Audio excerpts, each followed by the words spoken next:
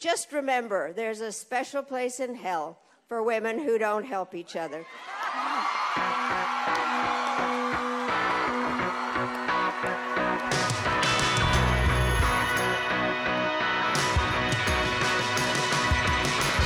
Welcome to A Special Place in Hell, the podcast where an aging Gen X author and a self-hating millennial activist come together to thoroughly and conclusively solve our culture war problems with our combined wit, wisdom, and, most importantly, lived experiences. I am the aging Gen X author, Meghan Daum, and with me is the self-hating millennial, Sarah Hayter. Hello, Sarah. Hi, Meghan. How are you? I'm doing okay. I'm being ratioed on Twitter as we speak. Yeah, so it's spectacular. Yeah, it is. It's almost like we're live streaming. We're gonna maybe comment on some of this in real time as soon as we get our housekeeping out of the way, of course. What do we have to tell the folks before we get into the real meat of the episode? Please rate us on everything. Just rate us everywhere, but also okay, hold on. Listen to this. You got to hear this. They switched over. They moved over to the fifth column already. Rate us everywhere. It helps. It really does help a lot. People pay attention to those for all kinds of reasons, even when they're looking to. I know I do this when I'm checking out if someone's invited me to be a guest somewhere. I will look them up. I will look at their ratings. You do? I will see. Yeah. If somebody invites me to be a guest, I'll just say yes. I'll go on anyway. It's true. I don't care. I will go on any show because I love to talk. I will do anybody's show. So Meghan will do it, but some people, they pay attention to these things, and whether they want to work with you, all sorts of stuff. So it matters. Please. Continue to rate us. You guys have already been so kind in the comments there. Obviously we love reading great things about ourselves, so it's nice. But you're self-hating, so you probably like reading negative things too. Yeah. It's well, one guy did rate us negatively. That one guy who said we were. What was it? We were low budget Katie Herzog or something, something like that, which was. Yeah, I can't remember exactly, but then he's the one that revised it. But only slightly. This was a different one. This is a different hater who was just like, this is which third-rate Katie Herzog. Well, yeah, something like that. Which I'll take it. Yeah, exactly. It's not that bad.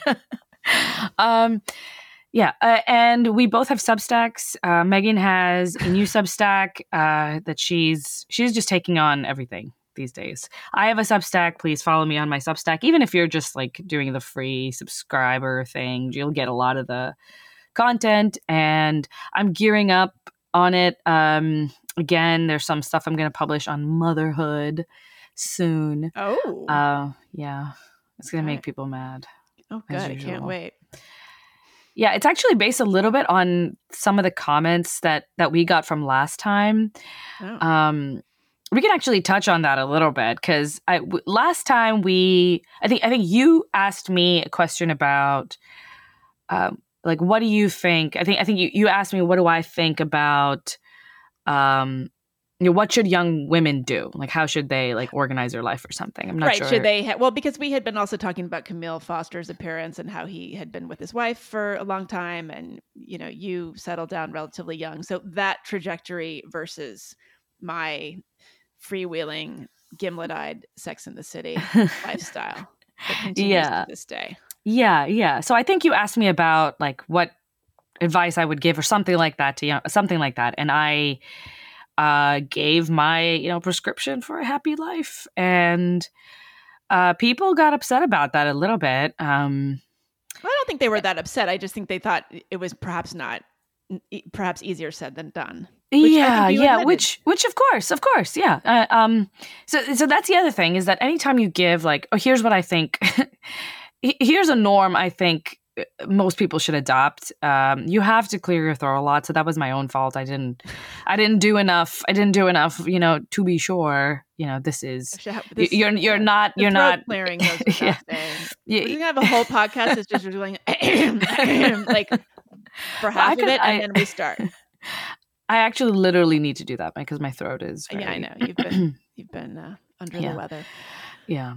So I should have done that when I stated that most people, for young women, I would like to see a norm where young women can feel free to have kids early, or even are encouraged to have kids early on in their life, and then get a career started. There are, of course, a lot of reasons why this is very hard to do, even impossible to do. There's a lot of reasons that society, gets in the way of this becoming a reality for people. But I was thinking out loud about like, here's it is a way to maximize as much, utility as possible, like as close as we can get to having it all. If you are somebody who wants to be a mother, right. And that's something that you really want in life. Well, here's a way to situate your life in a way that you can kind of sort of get as much possible out of your life. And you were saying that it should be a norm, that this is an option.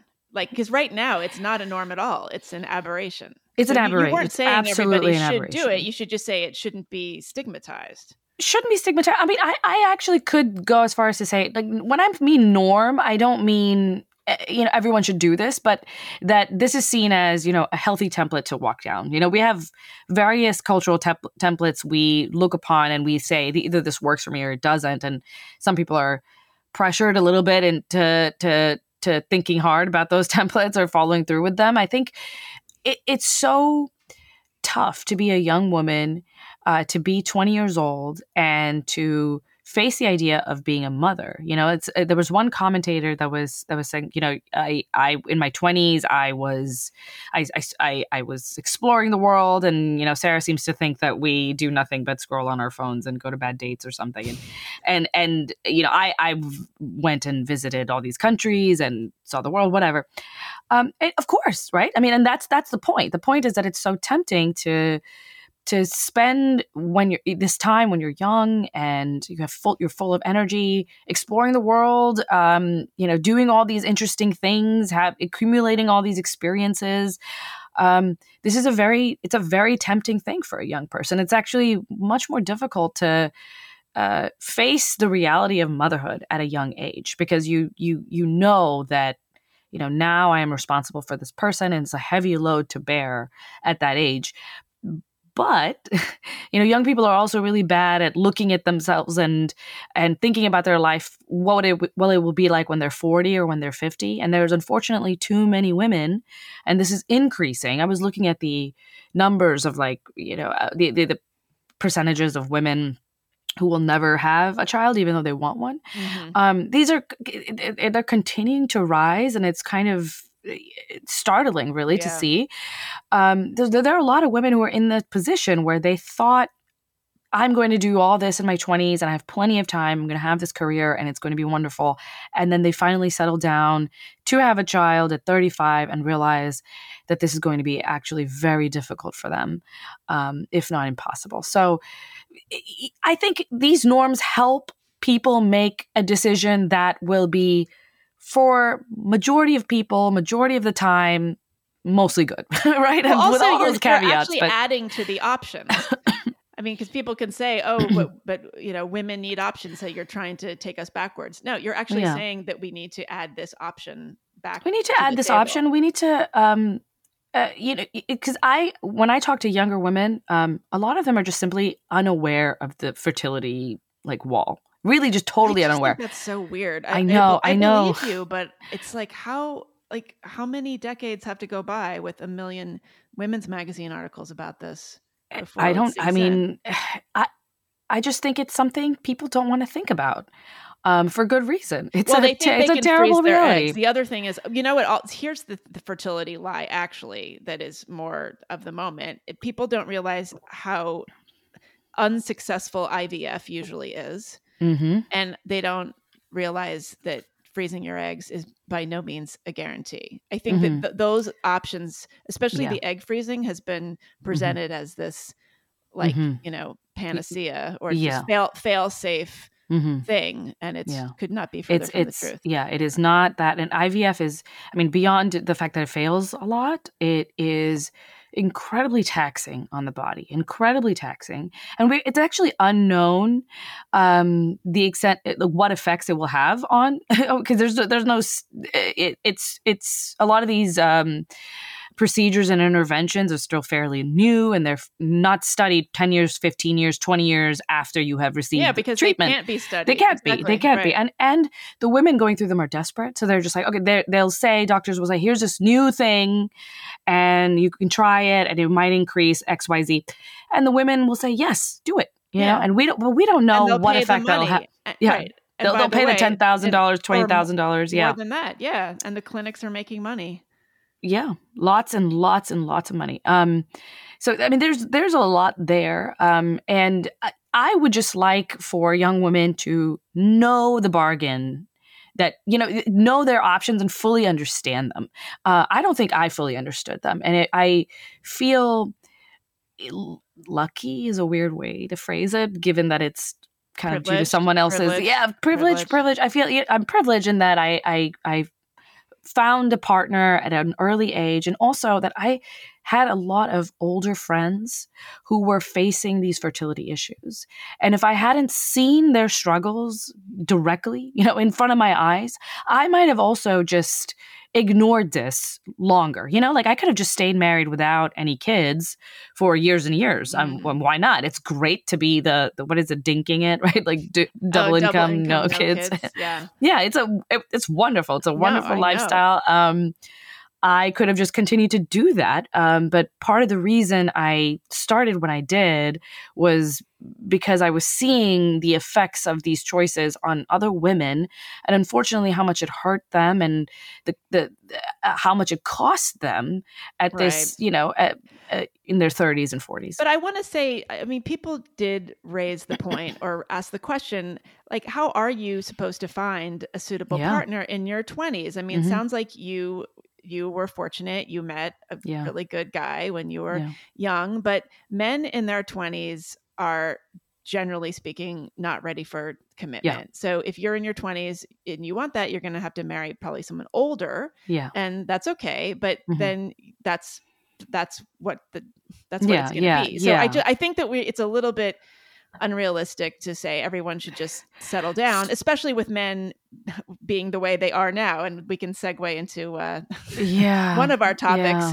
because I just think that I can't think of really any young man in his 20s that I've ever known, with very few exceptions, who was really actually ready to settle down and could have done that Did you know many religious guys?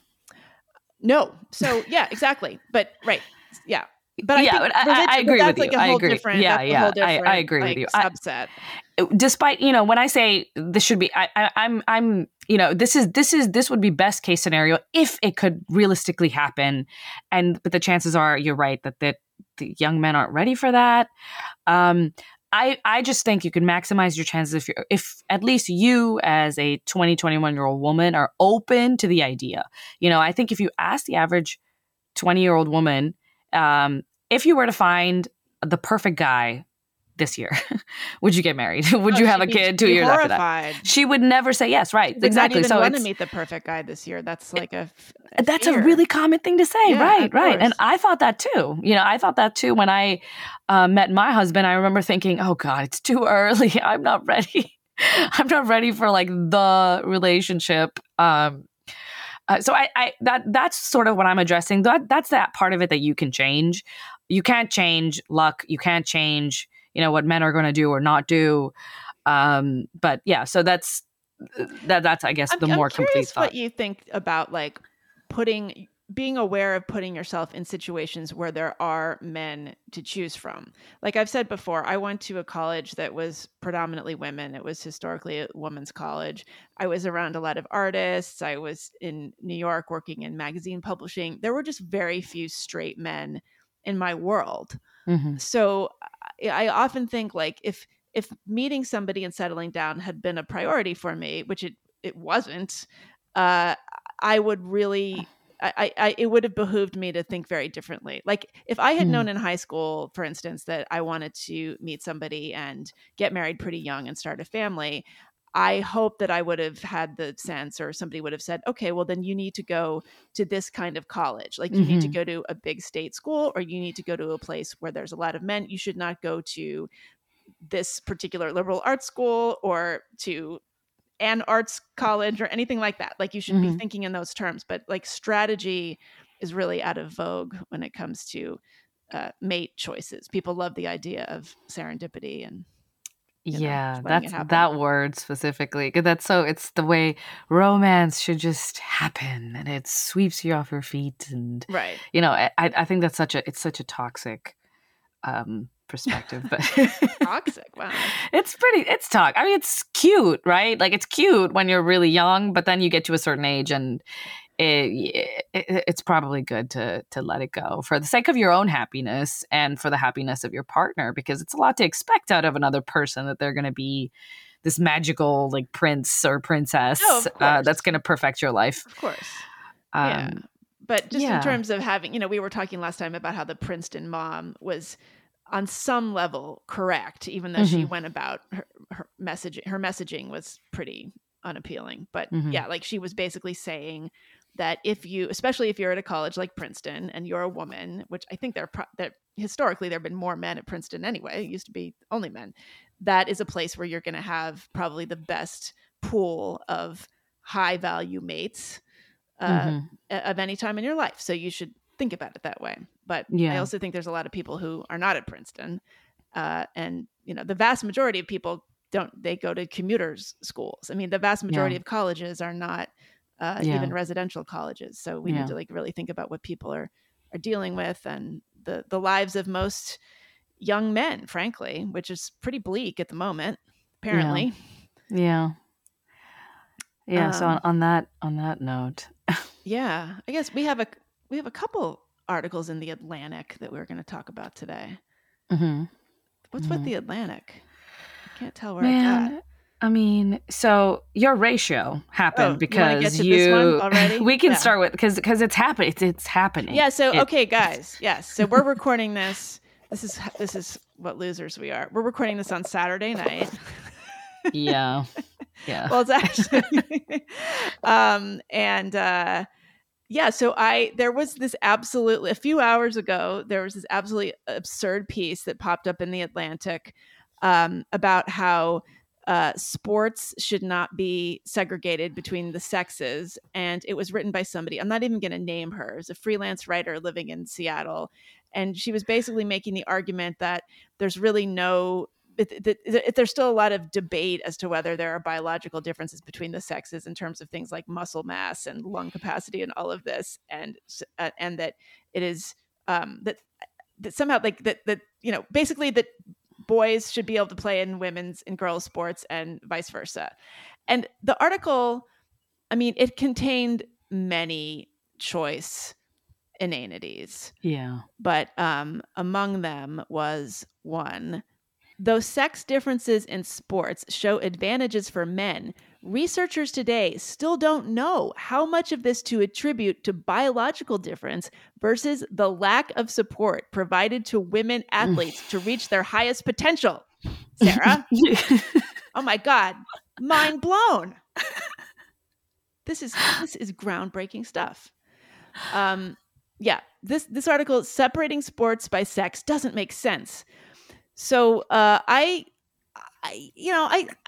really think sometimes I maybe overestimate the irony radar of people on Twitter. So I tweeted this piece. I probably shouldn't have done it at all. Like I took that quote, I quoted it, and I put it in quotation marks. Okay, let's be clear. I put it in quotation marks, and I posted the piece, and I linked to the piece, and I was sitting there with the tweet, and I was like, do I say something like, ladies and gentlemen, The Atlantic magazine? Like, that was one idea I had, or I was going to, say like, excuse me, like something, and then I just thought, no, that's just too broad. Like, this thing stands on its own. It is so idiotic. And it's actually beneath me to try to, add some kind of, snark punctuation to it. So I just tweeted that. And what happens is what always happens. Like, a few people initially laughed and they knew exactly that I was making fun of it. And then it took off. And as we speak, there are almost 500 retweets. There are almost 1,200 comments. It's only been a few hours. Most people think that I wrote the article. Wow. And yeah, Meghan. So they're not. I know. I would, first of all, like the Atlantic would ever publish me. Okay. Would. Or they definitely would. They definitely would. They have published me in the past. No, they would. So they only publish. I mean, clearly they. No, they would publish. That's what's so weird. Like they they would publish some stuff. Like, what is this? So what is this? This is just quackery. I think there's no other word to describe it. It's anti-science. And I actually think it's a beautiful way of, like, it's a beautiful article in the sense of it has all the ingredients of a, quote unquote, well-researched, seemingly well-researched, the flavor of an actual piece of reporting. Yeah, they quote people who have titles that seem relevant, and the researchers and blah blah blah, and sort of put it all together in a form where if you're not paying attention, you might actually buy the argument. If it wasn't such an insane argument to begin with that most people are hostile to right at the get-go. But it is dangerous beyond just being quackery, because if this is going where I think it's going, I think this is the beginning of the new narrative, the new mainstreaming of, like, look, there's really no sex differences at all, not even physically any sex differences. And in the article, there was one paragraph, just one, that made it obvious why this was being published today. Why is this a concern? I'm quoting: "In recent years, the question of who can play on what team has developed into a full-blown front in the culture war, based in large part on the fear that transgender girls will unfairly take over girls' sports because of sweeping generalizations about biological athletic advantages. As of this writing, 18 states have passed laws to ban trans girls and women from playing in certain school teams. Some laws ban trans boys and men from certain teams as well. But perhaps what's missing from that debate is a question over why there are rigidly segregated girls' teams and boys' teams at all." Right? And that little paragraph, they don't touch the gender issue, the transgender issue, in the rest of the article. But that right there tells you why this is something we're relitigating now, and why it's important to deny the differences in sexes. And I, it's just so dispiriting, really, to see this kind of thing. And it's not going to be a blip. I think it's easy to see something like this and think, oh, it's crazy. They're getting so much pushback. They're going to revert, change course when it becomes clear that this is insane. I don't agree. I think this is the beginning of a new era in which we continue to deny this until we have won the culture war. And at that point, when enough girls are hurt, when the negative impacts of this are impossible to deny, and they have to be really bad to get to that point, maybe then things will shift. And I know I keep bringing this, like, extremely nihilistic flavor on the podcast, and I feel bad about it, except it also feels honest and true, unfortunately. Mm-hmm. I'm going to read a little bit more from it just so people get a little more context here. Okay, so, and again, this is about sports, and they're also not making a difference between playing sports like in elementary and middle school and past that. Like, those are completely different equations. Okay, the insistence on separating sports teams strictly by sex is backwards, argues. Now, I wonder how many experts she had to dig through. Argues Michela Musto, an assistant sociology professor at the University of British Columbia, who has studied the effect of the gender binary on students and young athletes. She quotes, She says, part of the reason why we have this belief that boys are inherently stronger than girls, and even the fact that we believe that gender is a binary, is because of sport itself, not the other way around. Okay, that is gymnastics. Okay, we're witnessing gymnastics on the page. The strict sex segregation we've instilled in sports at all levels gives the impression that men and women have completely different capabilities. But in reality, she said, the relationship between sex and athletic capability is never so cut and dry. This is a quote from the sociologist here. There are some boys who could also really get hurt if they were competing against other boys in contact sports. Okay, now, one small study in Norway. Whenever you see small study in Norway, you should prick up your ears. Found no innate sex difference when it came to youth soccer players' technical skills. Wow. So 8-year-olds have no difference in technical skills, the boys and the girls. Says a small study. Mind blown. Well, I mean, actually, that's true. That is probably true. But we're not talking about 8-year-olds.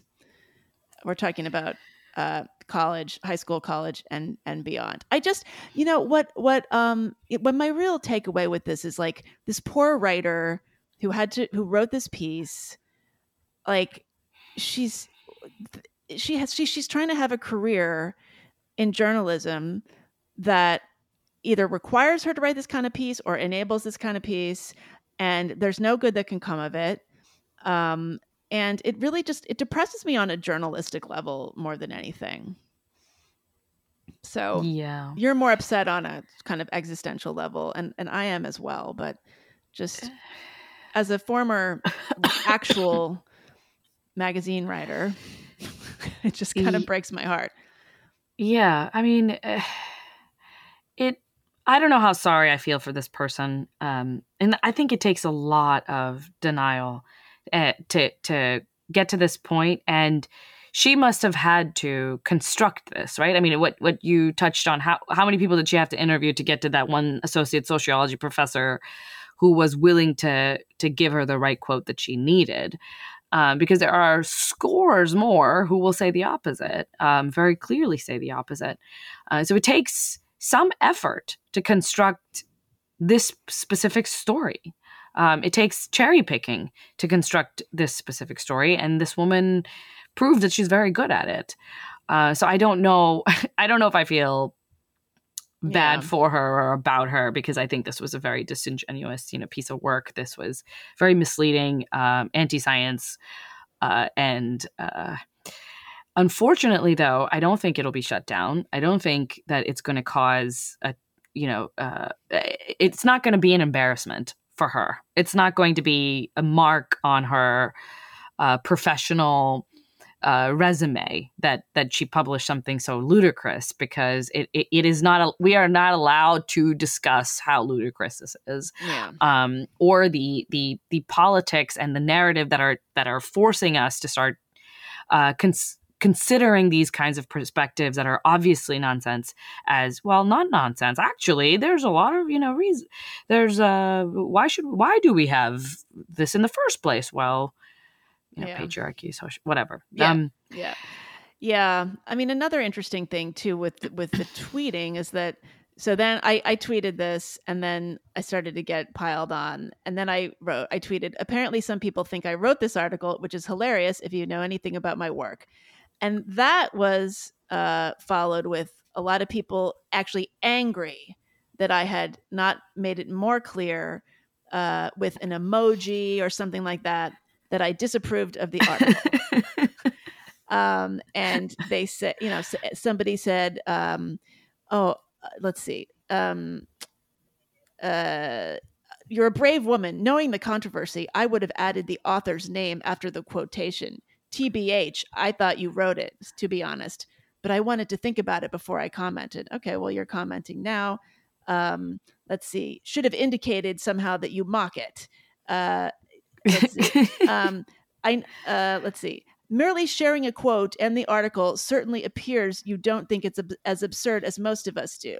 To be fair, that part is on you. As a podcaster, I would think you would realize this. You should have added a gritting teeth face emoji as a ratio protection measure. Let's see. You're a hack regardless. I actually like that one. That's true. Regardless. Yes, let's see. You posed it creates the appearance that you agree with what's written since you posted no disclaimer to the contrary. Yeah. So, and then this is also interesting. A few people said, well, you have a blue check, so of course we think that you agree with this. Now well, they have a point there. Do you have a blue check? No. Yeah, see, I got them back when they were giving them away for free. Yeah, people told me to like apply for one or something, and I don't know, just didn't. Well, I applied for one only because I had accounts impersonating me. Oh, really? Yeah.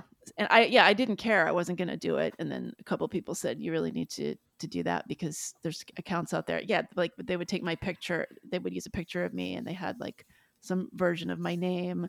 Oh, wow. Yeah. That's kind of a compliment. Yeah, I know. mean, to get that kind of hate. Yes. So that's why. But okay. So somebody DM'd me, and I think this is like a fan or a supporter. Okay. So she wrote, I know your work well. And for a split second, I thought, is this hers? I think a typical Twitter scroller sees a few things: your profile pic, an unattributed quote, then the homepage view of the article with the gaslighting, in my view, headline. Since you made no comment on it, I think it may be easy to think you wrote it. Also, you look, in caps, like an elite media professional. And packaging is especially on or no nuance Twitter. Packaging is especially on no nuance Twitter. Just my 2 cents. Wow. So like that's a compliment. Is that a compliment that I look like an elite media professional? I don't think you look well. But I mean that's like let me see. Let's find. It's a nice picture. I'm just like. It's a very nice picture. Just like sitting outside. You seem casual. I don't think I have any shoes on in the picture. I don't know if you can see that. So definitely that's elite. No, media. it's a nice picture, and you look I don't think you look like an elite media professional. I don't know where they're getting that from. What does an elite media professional look like? It's somebody with a book on there. That what's happening is that you have a book, which is called Electrifying by the New York Times. So that's I would look that I would say, whoa, the New York Times is electrifying. She's written books. Little do they know that book was got me thrown out of the literary community, got me thrown out of the elite media. Despite that little blip of the check mark plus that, and then you wrote books, you write. That in itself is a little, yeah. So okay. So basically, it's my fault for.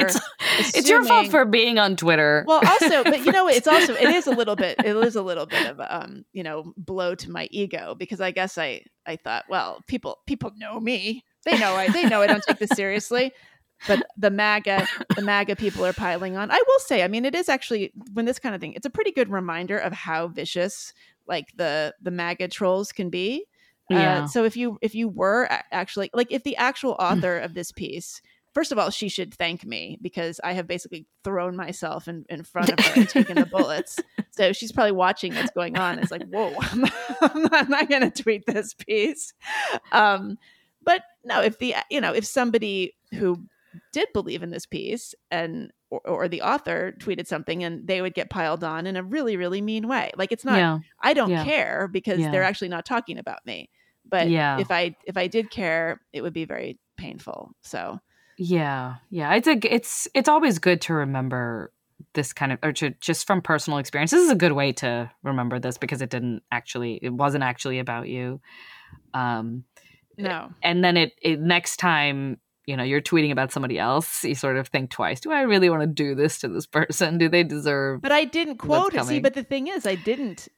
Oh, right. I see. If I'm going to, see, if you're going to start a pile on next time, I try not to do that. And I actually did. Part of the reason that I didn't comment or quote the author is I didn't want the writer of the piece to get dragged because she's not a very big account. You really did throw yourself in front of the bus. I did. I just didn't. I thought how noble. I thought, well, no, I never do that. And I really don't.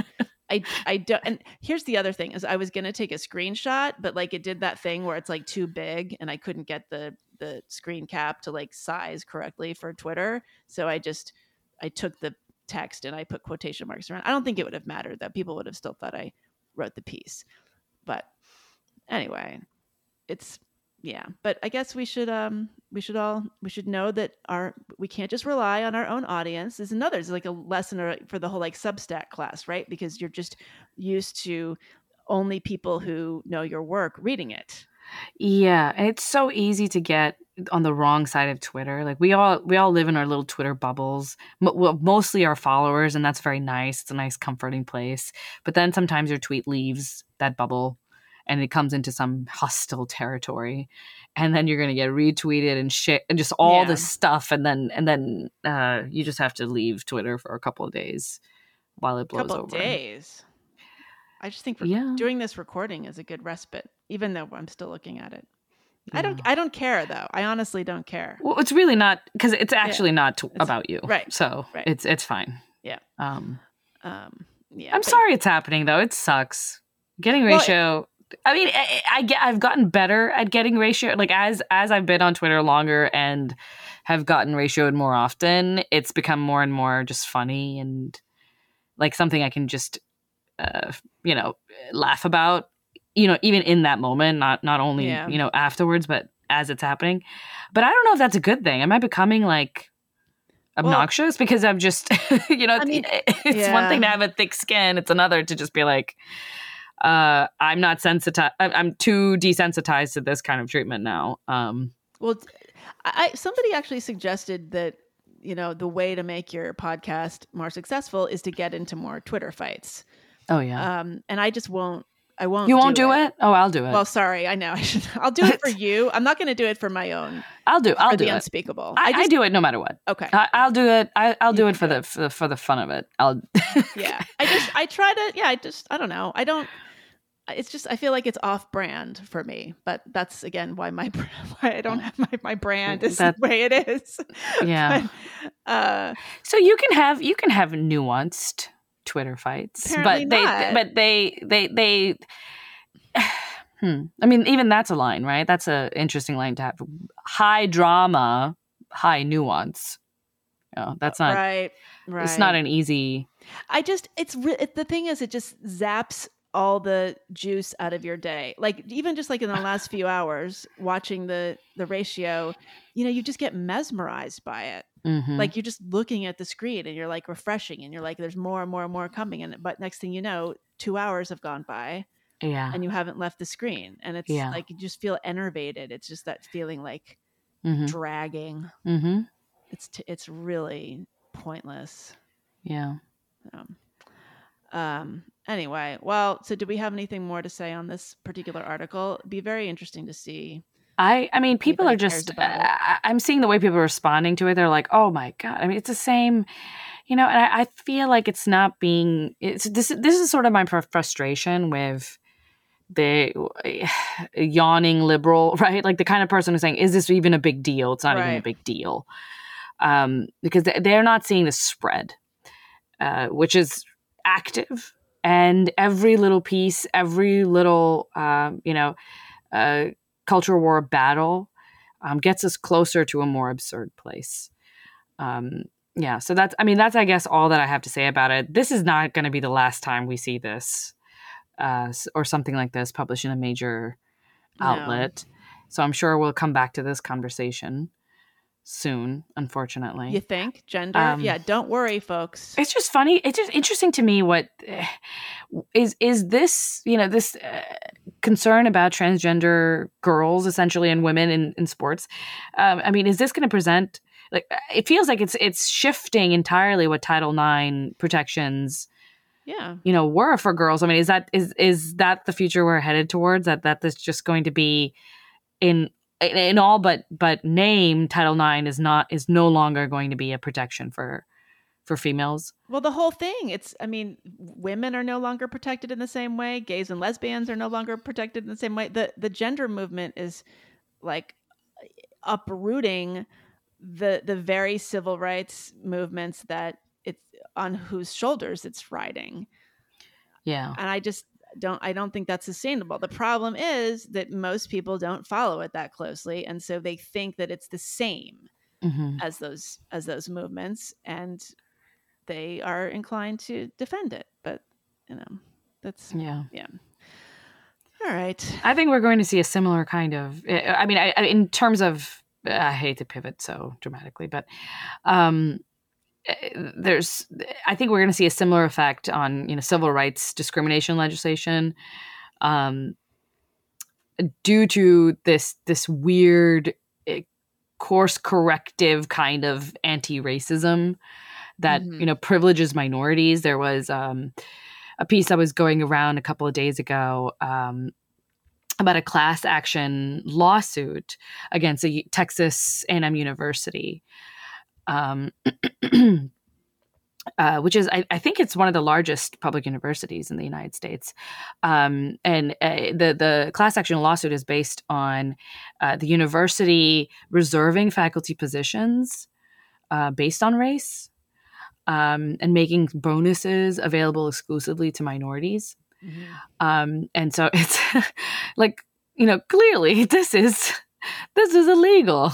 But I'm sure it goes on all the time. The fact is it's been exposed. Right. And this is a public, I guess all universities get public funding, so it doesn't really matter if it's private or public. But Texas A&M, that stands for agriculture and mineral, right? Something like not that? Mineral. Not mineral. Definitely not. It's like, no, really. It's not animal and mineral and vegetable. That's what it stands for. Wait, I'm going to look it up. I think that's right. I think we got it. Animal and mineral. It's not known, but it's not known for its sociology department, is my point. Yeah, well, that's what's amazing about it, is that it's actually like A&M, Texas A&M is a quote unquote conservative public university, to the extent that any public university is, right leaning at all. It isn't actually, like, it's like center left, or like, so from the perspective of university professors, yes, they're wildly right wing, but in actuality, it's agricultural and mechanical. Yeah. Okay. Texas Animal and Mineral. I think that's a better. So yeah, they it's pretty interesting because they're being charged with violating the Civil Rights Act, which prohibits race discrimination at federally funded universities. So it's really interesting what will happen as a result of that class action lawsuit, and how it will be interpreted by the courts, because it can, it will determine whether these protections that were so important to secure under the Civil Rights Act are going to change substantially in a very different way. And it's very interesting, again, to see these kinds of movements come from the progressive left, right? An undoing of their own legislative achievements. It's fascinating. Yeah. Well, yeah. So there was a tweet thread that was going around a lot this week, having to do with race. So I'm not going to say anything about it. Yeah. So Meghan has to. You go. I'm gonna go. You know what, Meghan? So can I give you permission to, like, does that work, or do I have to be like? I think you have to give it every single time, or it's not just like a blank. I can't just have like a season pass, so I can say racist things. Can I write, like, maybe do maybe get a signed document, get it notarized, make it clear that you're always allowed to. It's going to probably have to be signed by like the governor. Or something. And the governor of California would not sign that. So I think we're screwed. But I give you permission to participate. Okay. In this conversation. Okay. But you go. You start. But I go. Okay. So there was a tweet going around, and I thought it was an interesting jumping off point to a conversation that we've kind of had on this podcast before, and I guess we'll just continue to have again because it's interesting and fun. But there was this, how should I say, very online account, of an anti-woke account. And for those of you who don't know what I could possibly mean by anti-woke, congratulations on being healthy, and I'm jealous of you. And but we're anti-woke, right? We're anti-woke, and there's a couple of, there's like a small band of anti-woke, the reaction to the reaction, you can say. But just so we're clear, like when you're talking about the anti-wokes, you're talking about this cohort, the sort of IDW was the kind of initial iteration, and then people, so people like Brett and Eric Weinstein and dissident leftists, or Jonathan Haidt or Thomas Chatterton Williams or John McWhorter, Glenn Lowry, this whole crew, so we're clear, yes, okay, and it's hard to define crew because of course there's like crazier elements and there's more stable elements, and started off normal and became crazy, like right. There's like us, yes, like me, definitely.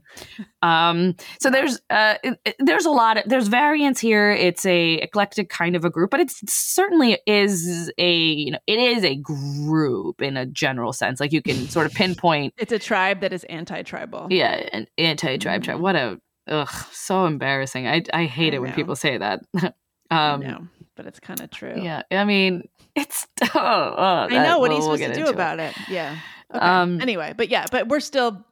I would prefer to be in this group. So this guy tweeted. He says, "Am I allowed to say that POC in the anti-woke / heterodox / IDW adjacent tribe are successful largely because their appearance makes them ideal mouthpieces for laundering tired, regressive arguments about race? Or are we only allowed to say stuff like that about mermaids?" But that's a really good tweet. I bet he had 0 characters left.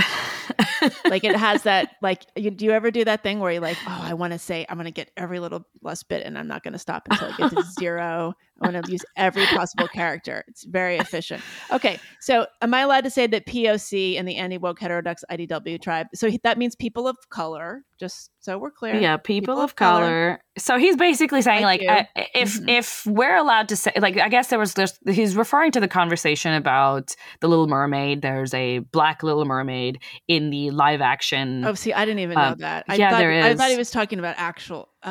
I mean, yeah, it's so the discourse is obviously stupid because the whole thing is stupid, and why are they even doing so wait, the live action what's stuff? The black thing with the what's the story? She's Ariel. Ariel is Ariel from the Little Mermaid the live action remake is a black singer. And so she's black, and she's not supposed to be black. Ariel is white, and so this is causing problems. And so, like everything, there's a point, but it's also like overblown and crazy. I don't want to touch it because it's so stupid. Okay. But so yeah, I don't think there's anything wrong. Generally speaking, I mean, we can touch it to the extent that I'll say I don't think there's anything wrong with wanting, characters to more or less appear to be like, if there's something, so I think it would be really offensive to me if the Little Mermaid didn't have red hair, because it was such a big part of like who she was, or like she stuck out by being that person. Mm-hmm. And so I think it's fair to say that you want physical similarities in beloved characters. It's not a huge deal. It doesn't really matter. But it's also, obviously, there's a political agenda behind all of this, because you don't see, this won't happen to Mulan. This won't happen to, Jasmine or Aladdin, and the POC princesses. Know this tweet was talking about these movies. Was it really? Yeah, I think it was. I think he was referring to this because it's been going on. This discourse, if you can call it discourse, has been about this. And I think that it's, of course, insane. So that's all I have to say about that. Do you have a lot to say about The Mermaid? No, because I don't have kids, and I don't know I don't even follow that. Do you know who Little Mermaid is? No, I mean, I know, I've heard of it. Yes, now really? You can get me. Really? You didn't know what the Wait, no. You do know. You do know. You're joking. That's a joke. I've never seen it. I've never seen the movie. No, what? I don't know. Okay. No. Oh my gosh. Wait, Did she like jump off the Love Boat and go into the ocean? Oh my gosh, Meghan. This is like a last time Sarah didn't know what the Love Boat was. I think I didn't. I didn't. So but now I know. Me. So okay. So the Little Mermaid, I can't believe I have to explain, but this beloved. You shouldn't have to educate me. Yeah, it's taxing. You should pay me for this. It's a Disney animated classic. Now it's a classic. It came out in the 90s. Yeah. It was part of this like renaissance of Disney animation that started with The Lion King, and then there was Little Mermaid and Aladdin, and a couple of others, Beauty and the Beast, that were part of this crew of like very well done animated movies. I was raised on these movies, because they came out around the time I was born in the 90s. So these are coming out when I was very young at the perfect time for me. I actually watched The Lion King in Pakistan, and it was dubbed in Urdu. So I didn't even hear the magnificent voice of Mufasa. Wow. Because that was in the English version. Yeah, until like much later. And I was like, wow, he sounds amazing. Anyway. Okay, so Little Mermaid has red hair, and that's like but she's also white, and now she's black with red hair, and it's so she's a social justice warrior. Exactly, and it's people. This is causing problems. Anyway, whatever. So this guy is basically pushing back on that discourse by making a very offensive claim on his own.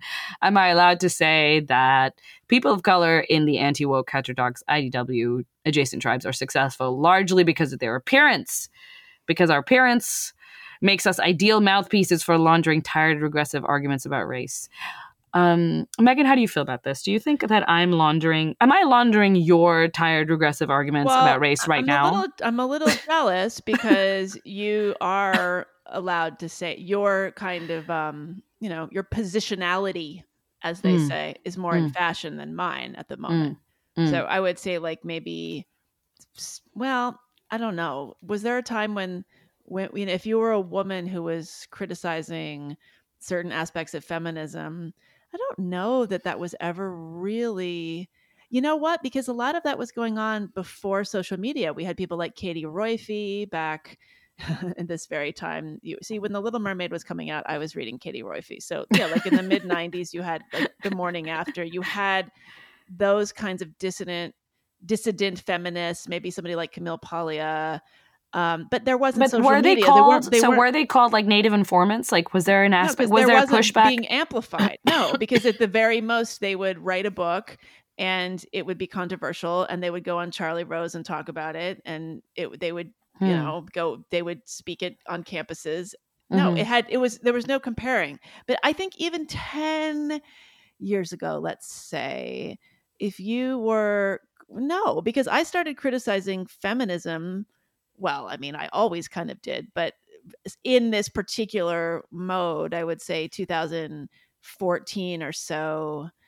And I don't think there was like a lot of cachet around it. If I was criticizing the Jezebel kind of crew, it's not like there were a group of us doing it and we had our own like cool ecosystem. So would you say that things have changed now? Like, would you say now you're more likely to be called a sellout for, selling your sisters short? Is that but I think it's jumped over sex and, femaleness. It's so much about race now. I think people are much too preoccupied calling the anti-woke POC people apostates that they don't even notice like the white women complaining about feminism anymore. And the other thing is that women of color cannot complain about it's much harder for them to criticize any of this, because then they get blowback from other people of color and other women. Yeah, it's intersectionality. Yeah, that's a perfect example of it. So it's what he's pointing to is that there's an aspect of it that's true, and then there's a larger way in which he's an idiot. Well, he's completely reductive. Yeah, he's not saying it's a completely simpleton like point. Right. I mean, so he's pointing out the way that he phrases it, they're successful largely because of their appearance. So that's patently untrue. Right. I mean, there's no, you can't just, if you pick a random American from the street, they're not going to be as articulate as John McWhorter. Articulate. That's racist. Is it still racist to call a intelligent black person articulate? You can't. John McWhorter is more articulate than anybody on the face of the earth. Yeah, he's up there. Eloquence. He's up there. Unsurpassed. Camille was very articulate. Yeah. Yeah. Camille's one of those people who's like sounds like he swallowed a thesaurus. He swallowed a thesaurus.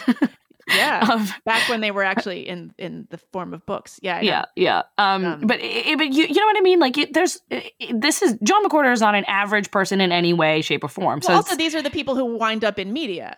Right. It's self-selecting. Right. Group. So what he's pointing to, which is the aspect of it that's true in this, is that of course, that POC are more allowed to talk about race. Like what we're discussing in this podcast right now, that you're just not allowed to say anything. I'm more shielded from criticism simply because of the color of my skin. If you create an artificial barrier to entry in a conversation, can you be surprised that it results in certain kinds of people being elevated above others? So I definitely think, of course, there's an advantage to belonging to that group if you're going to criticize that group. I mean, that's true with my ex-Muslim status, that I've been able to point out problems in Islam in a way that non-Muslims, like people who have never been Muslims, just simply they can't get away with it without having their lives destroyed. Like that's what we're pointing to here. So the problem that the phenomena, to the extent that it exists, and it is partially true, of course. It exists because because the progressive left ensures that it has to exist, right? So John McWhorter has a New York Times newsletter now. Could anyone that didn't share his race, who had the same exact ideas, be platformed by the New York Times? No. And they have to hold their nose as it is to platform him, I'm sure. Exactly. I mean, he's barely made the cuff, and he's only really just kind of just allowed to get away with it because of his color of his skin. I mean, these are conditions that the progressive left is creating, and then to then come back at the IDW POC and say, you guys are only you guys are only successful because you're, then the second part of it that really makes me mad about it is that that he implied that they're laundering these arguments, that these arguments don't belong to us. We don't care about, these are not sincerely held viewpoints. Or they're not original concepts that you're offering up. Right. You're just taking, there's nothing new. Tired racist tropes and... Yeah, I'm reinventing everything Sam Harris says, but it's just coming out of my mouth, and laundering it. I mean, I've been accused of this from the very beginning. It is racist. Yes. It is racist to assume this. He is being a racist, to presume that we are mouthpieces. Why can't we just actually legitimately believe in it? Like, why isn't that ever considered to be a real possibility? And it's so insulting to even have anyone imply that. Yeah. And it's implied all the time. It's explicitly stated, actually, all the time. That it's white supremacy. That is, you're just, it's brainwashed you, etc. And then the last point that I'll touch on this that makes me really mad is the idea that, and further down in this guy's thread, so lots of people jumped on this thread, were criticizing him, and then other people were agreeing with him, like the woke POC were all on there saying, yeah, basically, Coleman Hughes is a good example of this, or John McWhorter is a good example of this. And it's like, this is crazy. Like, as if Coleman isn't, like, so of course yes, the fact that Coleman is black, the fact that Coleman Hughes is a black guy, like it is an advantage. But the biggest advantages he has is not the fact that he's black. It's that he's incredibly brilliant, and for any race, for any color. And if we were to imagine that someone with the talents of Coleman, instead, let's presume that he doesn't really believe it, like that this is true, that we're just laundering arguments. Why wouldn't we just switch to the other side where it's far more profitable, Like if Coleman can, with John McWhorter, he's barely, they're, as you said, holding up their noses, platforming him. Meanwhile, there are a bunch of idiotic articles being published constantly in the New York Times, but they just agree with the right politics. Yeah. So why wouldn't you, if you're an enterprising POC, right, like person of color, and all you care about is professional success? And I've thought about this. Just purely opportunistic. If I was purely optimistic, why wouldn't I just say the woke? Yeah, why wouldn't I just say the woke thing? That's an easier path because John McWhorter isn't competing with. I mean, there's this idea that he's competing with other IDW people, what other white people who are smart and who could say the same thing but better, whatever. So maybe there's that. But what he's really competing with, if truly he's an opportunist, is someone like Ibram Kendi. Mm-hmm. That's his actual competition if he's only laundering his skin color. Yeah. And let me tell you, someone like Coleman Hughes, if Coleman decided to be woke, if he was woke, someone with his, intellectual capacity and just, he's so young and so brilliant, someone at that level would be worshipped. If he had dreadlocks. If he had dreadlocks and if he had the right politics, right? Wow. I mean, because these are people who worship Nicole Hannah-Jones and Ibram Kendi, people who are like barely can get a sentence out without sounding like complete fools, right? I mean, that's the other insult on top of the injury, because there's already everyone in this space, POC, white people, whatever, everyone in the anti-woke space is suffering some amount of professional blowback for doing what they're doing. They would say that's not true. You guys are taking it to the bank. You're on all these platforms. Yeah, I actually think there's nothing you can do about that. I mean, there's nothing I can do to convince this person that I would be more successful if I were to say that I'm a Muslim and I'm oppressed. I mean, would you? But but is the field so crowded in the woke space that it would be harder to find your place? Are there more Abraham Kendis and Nicole Hannah-Jones? Obviously not, because who they can muster at the top is Abraham Kendi. But is it harder to find your way? Like there is Roxane Gay. There are all these people. Like if I was going to be a Me Too feminist, okay. So if during Me Too I had jumped on that wagon, I would be in a very large pool. There would be a lot of us generic white girls swimming around talking about how we were victimized, talking about the patriarchy. No more. We're putting our feet down. We've endured this for so long. We never talked about et cetera, et cetera.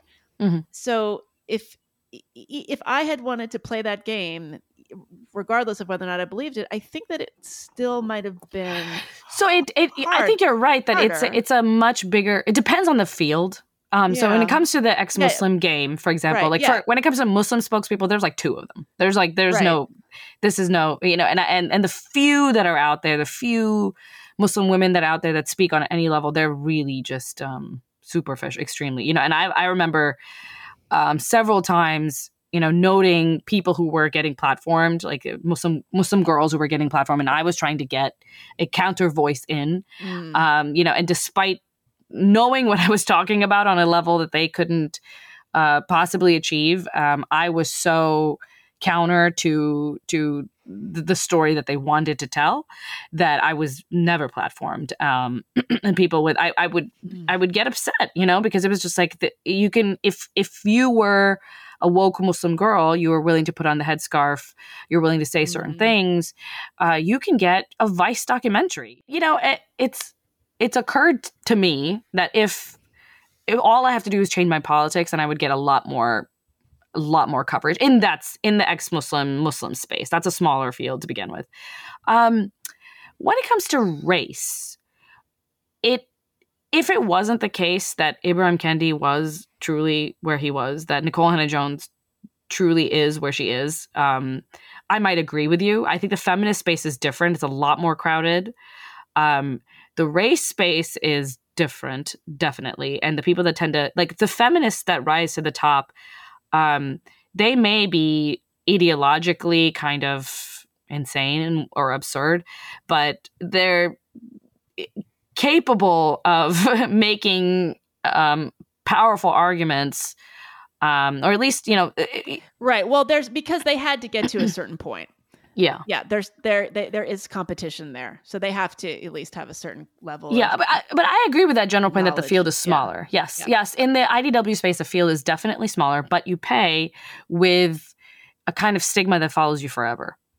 And you have to succeed in these alternative platforms. You have to get a podcast or a Substack or some sort of alternative venue, which is extremely risky, and succeed in that space because there's no more, the old legacy media, the institutions that could possibly house you no longer will touch you.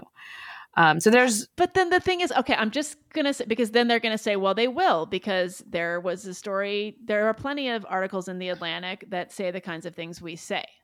So there is that. I don't agree. But I don't agree. Well, occasionally. Occasionally. An editor at The Atlantic called me recently and wanted me to write occasionally, for her, nothing in The Atlantic. Nothing in The Atlantic. That's the problem. I mean, it wasn't. That's the problem. Is the economy is gone. You can't get paid. No, I disagree in that. There's nothing that I've ever read in The Atlantic that agreed with my position on gender. And I think that if I were to write it, even Jesse Singal's piece, that was Jesse's the first Jesse's one. So careful. He's so careful. Yeah, he's so careful. It was larded with to be sure. To be sure, he had to do that because he had to do that. But that it's still, and I think they got burned on that, and they got burned hard. And he had to. I mean, he was. And he's still sort of stamped with the weight of that piece. Oh, it's insane the things he's accused of. Absolutely. So, I mean, if you're a normal person, do you want to be treated the way Jesse Singal is treated? No, not if you're a normal person. But we're not normal. I know what you're saying. Right. You know what I mean? Right. I think the stigma enough is it's so for the average person, it's so debilitating, on your day-to-day life that you don't want to live like that. You can't. Imagine a career that has to continually contend with these accusations of bigotry and but some of the transphobia but whatever. Some people some of these Substackers are making exponentially more money. Yeah, they are. But that's a lot. That's any good writer that has an audience. I mean, I think there's a lot of ink that's been spilled about like how much Andrew Sullivan makes or whatever. Off of, and there's like, there's, IDW people can make a lot of money because he makes a lot of money. Mm-hmm. Which is, of course it's possible. Like, of course you can be Andrew Sullivan. But how many spaces are there for an Andrew Sullivan? I mean, it's a even smaller pool. Also, he's British, so when I had Louise Perry on The Unspeakable last week, we talked, she's 30 and she's criticizing feminism in a pretty pointed way. And we talked about how she kind of gets away with it because she's British. If she were a white American woman, I think the same reason Douglas Murray kind of gets away with what he does. He's gay and British. But I don't know. Well, first of all, in the UK, the culture wars, they have a different kind of they don't play out the same way because they don't have a far right. They don't have the Christian right. So there isn't this anxiety over the other side weaponizing your arguments. So I just think there's a lot more space for discussion. Yeah, I wonder if that's true everywhere though, because Europe in general doesn't really have a religious right in the same way that America does. Yeah, but do they have these? Are there European intellectuals?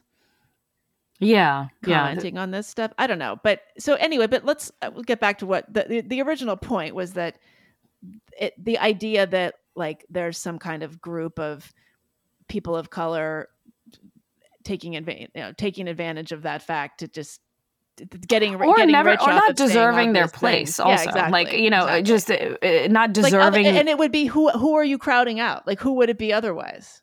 Like you're taking a job away from a nice white person who can say these things. Someone actually literally said that in the thread. I forget who, but somebody really? Literally said, like that people like Connor Friesendorf extremely intelligent and better than John McWhorter and a couple of other people. Mm-hmm. And I was like, what?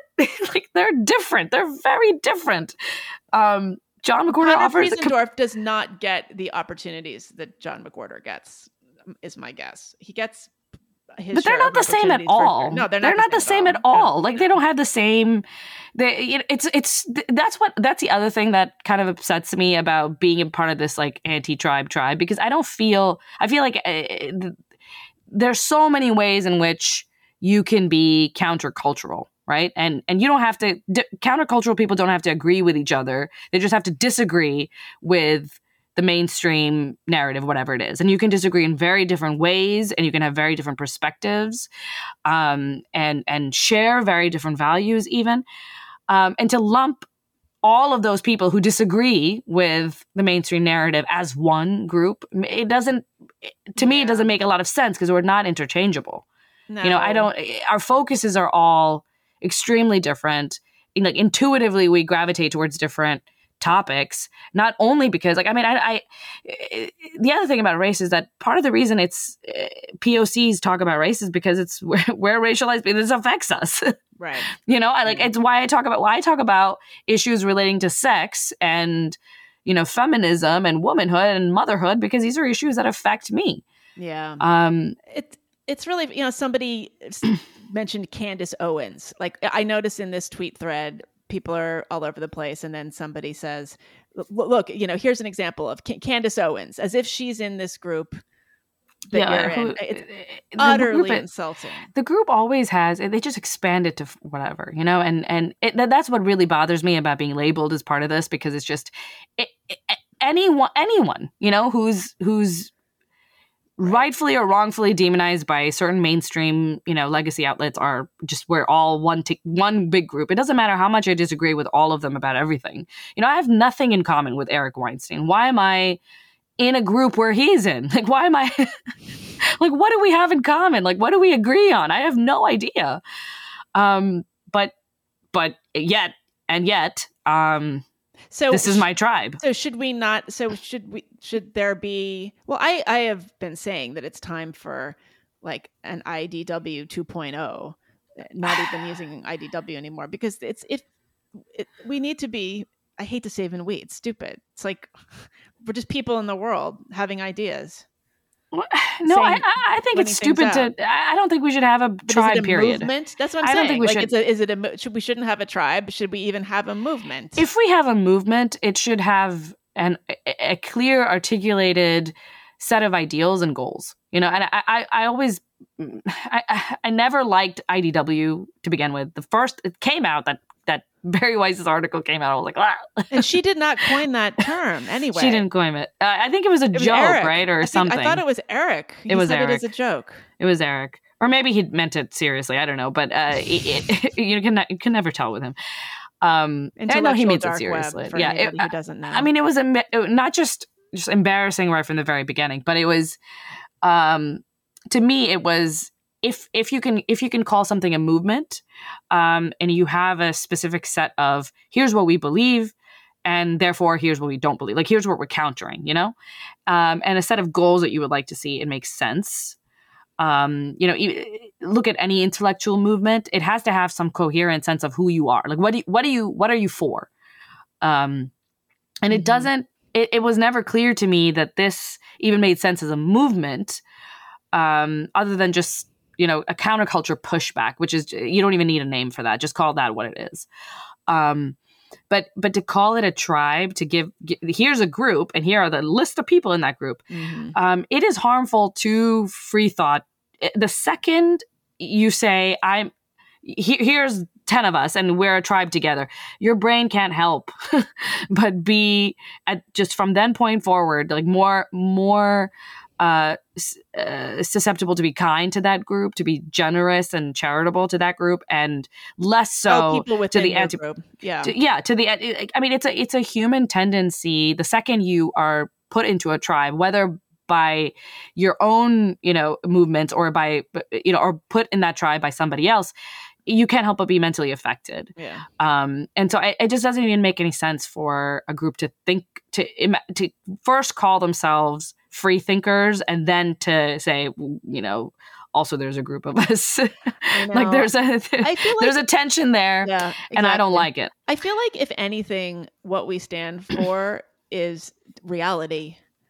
I mean, people would. So when my last book came out, which was about the feminism, mostly, other things too, but people would say, well, how you as a privileged white woman, why should you be critiquing this? How about you let somebody else? Why should your experience define this? And I would say, I'm not speaking as a privileged white woman. I'm speaking as somebody who's allergic to a certain kind of bullshit. And you don't have to be any particular kind of person to be allergic to bullshit. All kinds of people are. Yeah. I feel like it's really very simple. Yeah. It's just the people who can't stand this pretense, this affectation, the posturing. It just have straightforward conversations about reality. Yeah. Yeah.